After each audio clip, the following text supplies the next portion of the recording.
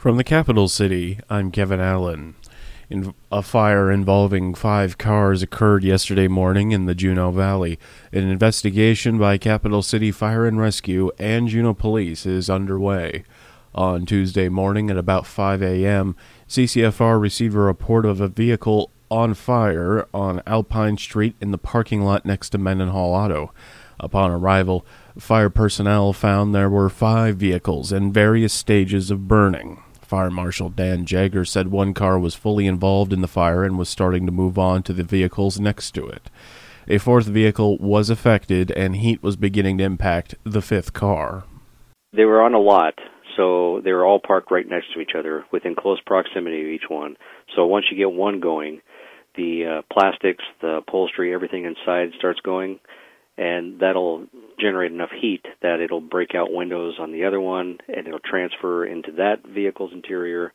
We're still trying to track down if there's any kind of video footage that shows how this all went down, but basically that's how it happens. It's kind of a chain reaction, and of course as one car turns into 2 into 3, the amount of heat that's coming off of that mass just intensifies things. The fire was extinguished, there were no injuries, and the 5 cars are considered totaled. Jagger said there was no one in the area upon arrival. He said they have not ruled out the fire being intentional. Well, we haven't ruled it out. I mean, given the fact that they were supposed to be vehicles parked on a lot, they don't just ignite on their own.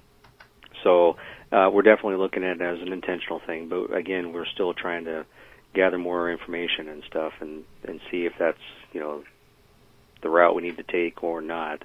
Okay. And we're just hoping that somebody driving around or in the area might know something about it. Meanwhile, Monday's fire on La Perouse Street is still under investigation. CCFR and JPD are asking individuals with information to contact the department at 586-0600 or Jagger at 586-5322, extension 4323. Eaglecrest Ski Area has announced that the Pulse gondola is officially in transit. General Manager Dave Scallon has been in Austria overseeing the loading of Eaglecrest's new gondola. The shipping trucks have made the 2-day trip from Austria to Antwerp, Belgium, where the gondola began the sea voyage towards the lower 48. Once they reach the U.S., ships will offload in Virginia, where the containers will be moved to rail transportation. It will take about 15 to 20 days for them to reach the West Coast. Once everything is in Seattle, the gondola will make its final leg of the journey up through the Inside Passage to Juneau. The Juneau Assembly discussed a conveyance of land on Telephone Hill from the state to the city this week. The city plans on development of Telephone Hill for legislative and other housing downtown. Mayor Beth Weldon explained. As people may or may not know, that we're going to convey that property from the State Department of Natural Resources. We do not have it in possession yet. But as part of the process, the state gave notice to the renters of eviction, and we moved forward, gave staff direction to forward this once we have the land to Lands, Housing, and Economic Development Committee to begin starting August 8th. With the idea of a soft landing for the renters, so if they aren't already removed by the state by the time we get the property, then we're not in a hurry to remove them. There are a number of residents on the Hill that cooperatively lease the properties on a month-to-month basis. The state has determined that as part of the interdepartmental transfer that it must terminate the existing leases. Those notices went out on July 29th. The city manager's office has communicated to the neighborhood association that the city's goal is to have a public process on how to manage and redevelop the property. National Night Out in Hoonah was an event to remember. That's according to Hoonah Police Chief Eric Hurtado. He says first responders came out to show they are a part of the community. First responders historically have been trying to bridge that gap between us versus them. We are part of the community. We don't think of us as different from the people that we serve. So this is a way that we can kind of let our hair down, so to speak. We serve the community by, for example, we served hot dogs and chips and drinks and played games with the community, the kids, gave out prizes. It's a wonderful way for us to really show that we are part of a community that we serve. And this is what Hurtado believes the public takes away from events like National Night Out. I think that they can see that we are people too, and we all live in the community that we serve. They can come up and talk to us and talk about the good things and the bad things. Unfortunately, most of the time that we talk to the people in their neighborhoods is during the bad times of their lives when something tragic has happened. And we want to make sure that the community knows that we're there for the good times and the bad. The U.S. Coast Guard cutter Pike came to town for the event. Hurtado pointed out the importance of the Coast Guard to Hoonah and rural southeast Alaska. Coast Guard is our lifeline when we are cut off from the outside. Being an island community, we have more concerns of not being able to get either supplies or even when people are injured off the island and no other commercial flights are flying. They're our way to get people that are injured or patients that really need that care at the closest hospital, a way to get them from Hoonah to one of the hospitals around us. And this is what Hurtado said about his overall takeaway from the event. One of the best things that came out from National Night Out is the way the community was able to see what the first responders here are all about. There are more than just the three officers that are full-time with the city. Our community depends on volunteers, and we've had a lot of volunteers step up to the plate and help serve our citizens, our visitors, the tourists that come through Hoonah. And without them, our first responders won't be able to serve as well. So we want to recognize all our volunteers, police, fire, and EMS, and thank them, and also thank our community for supporting us. Hoonah Police Chief Eric Hurtado. The three candidates standing for the special congressional election for Alaska's U.S. House seat appeared on a candidate forum on News of the North this week. The candidates Sarah Palin, Nick Begich, and Mary Peltola were asked their thoughts on ranked choice voting. Peltola said she thinks ranked choice voting will hopefully assist more moderates in being elected.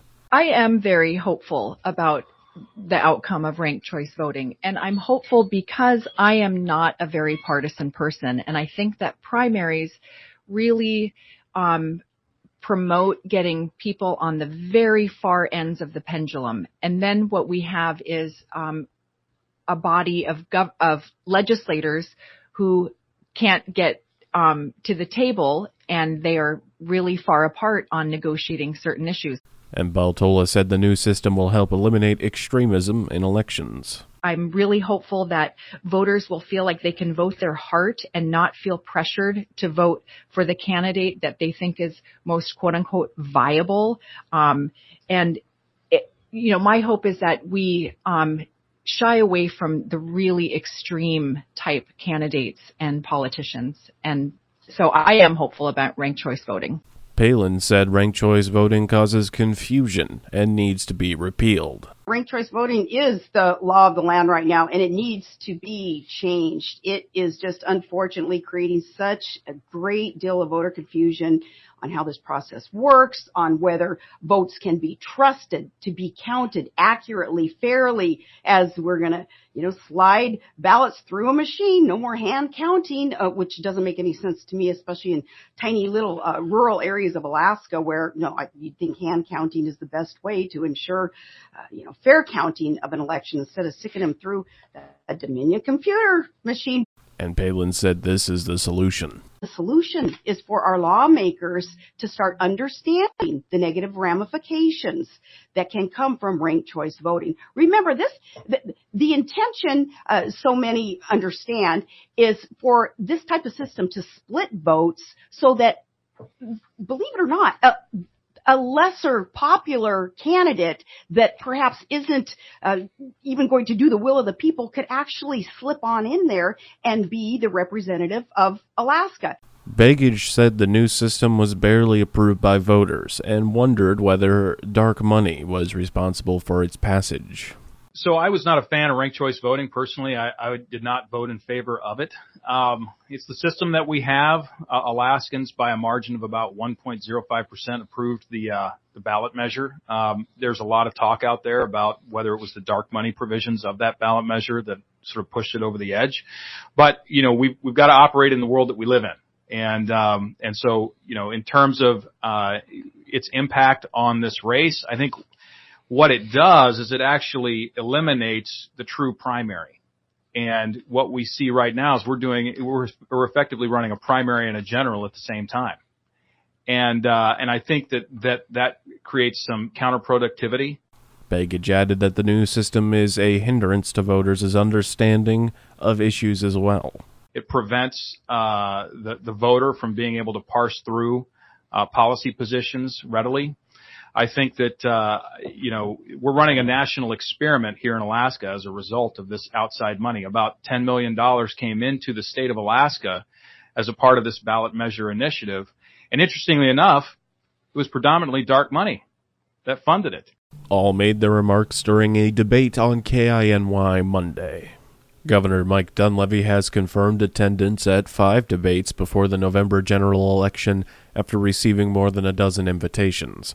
The 5 debates will be before the Alaska Oil and Gas Association on September 1st, the Alaska Chamber on September 21st, the Resource Development Council for Alaska on October 11th, the debate for the state on October 19th, and the Alaska Federation of Natives Annual Convention on October 21st. According to Dunleavy's campaign staff, more details about the debates will be available closer to the date of the events. U.S. Senator Lisa Murkowski on Tuesday voted in favor of SB 3373, an act which expands health care access and coverage for millions of veterans impacted by toxic exposures. The Senate failed to pass the bill, known as the PACT Act, last week, while Murkowski was unable to vote due to COVID. Murkowski previously voted yes on the legislation when it first passed the Senate in June of this year and has voted in favor of the measure throughout the entire process. This is a measure that I have heard from so many veterans around the state, so many of our service organizations, so many have come to us to share the concerns that those who while serving in the military, were exposed to toxic hazards, the things that come from these burn pits, the chemical herbicides like Agent Orange. So they've been exposed during their military service, either knowingly or unknowingly. They get out of the service and now they're suffering. They're suffering from chronic health issues. The legislation ensures that military personnel who were exposed to toxic hazards and are now suffering from chronic health issues as a result can access the care and treatment they need. Visibly impaired athlete Randi Strunk from Minneapolis, Minnesota, will be competing in IRONMAN Alaska. She spoke with KINY Sports Director Klaus Stolpe. So, Randi, you're visibly impaired and you're doing the IRONMAN Alaska. Tell our listeners how that works. Yeah, so as a blind athlete, I use a guide, so one person throughout the whole race. In the swim portion, we have a tether. It's really kind of just a piece of bungee cord that we have wrapped around one of our thighs and then connects us, so we don't swim away from each other. And then we do the bike portion on a tandem bike. And then for the run, I have a tether that I just hold in my hand. And the guide will give me, prompts for things like when to turn on the swim course, or she'll tell me when she's shifting the bike, or on the run, any turns or potholes or anything like that. I have to ask you, who have you talked into suffering through all this practice and race? Yeah, I am pretty lucky that I found a couple people over the years that are crazy enough to tie themselves to me for 15 hours. But, triathletes are a pretty great community. So. Well, and they have to train with you, too, just to be able to get the right movements down with you. Actually, I don't tend to train with my guides. This particular lady I'm racing with is from Dallas, and I live in Minneapolis, Minnesota. So we've done one running race together, but, we both have our own training plan, but we don't actually work together that often. So you both kind of have the same speeds for each leg of the race? Yeah, so, my guide really just goes with whatever my pace is. As an athlete, I dictate what that pace is. Obviously I have to find a guide who is faster than me, kind of on their worst day, because I need them to still be able to talk and communicate, but really the blind athlete dictates that pace. How many triathlons have you completed as visually impaired? Oh, geez, I've probably done at least 10, and the IRONMAN Alaska would be my third full-distance Ironman. Well, I have trouble staying balanced on a run as a sighted athlete, so being visibly impaired, do you see this as a hindrance, or do you see this just as part of who you are as an athlete? I've always been blind, various levels of vision throughout my life, but, it's really, I don't know anything different. Never miss a story or a newscast at KINYradio.com. Now you're up to date. For News of the North, this is Kevin Allen.